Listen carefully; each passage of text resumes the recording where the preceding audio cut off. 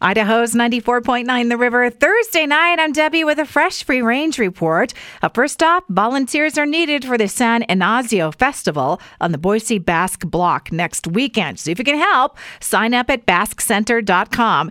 And Tree Fort 11 next year, submissions are being accepted now. Music and a lot more than music. Apply online. Printed maps have been showing up in convenience stores and other stores where they haven't been seen in a long time. Might be nostalgia and good to have because, out here in the West, we're not always able to connect on our devices. But there are also people who say this is suspicious. And did you see the video from the Bigfoot hunter guy who claims that he dug up a skull? That is a Bigfoot skull in British Columbia, and nobody believes him. The General Mills Company is bringing back a cereal I don't remember in the first place. It's part of the Count Chocula, Boo Berry, Frankenberry series, Fruit Brute. And it looks like a happy werewolf on the box. The cereal's pink. And Cinnamon Toast Crunch Fuego.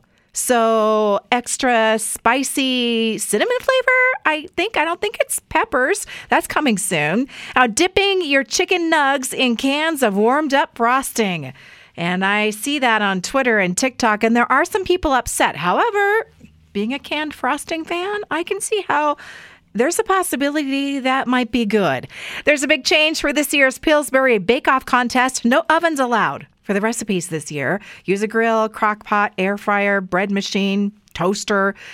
And by the way, bread machines are resurging in popularity. Enter by August 14th with your recipe because the prize is fame and $50,000.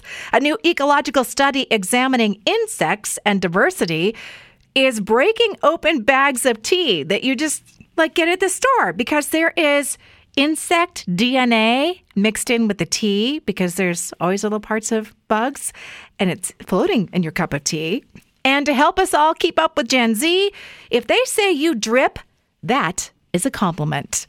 That's a wrap on the Free Range Report tonight. Past editions at riverboise.com, riverevenings.com, and on Apple Podcasts.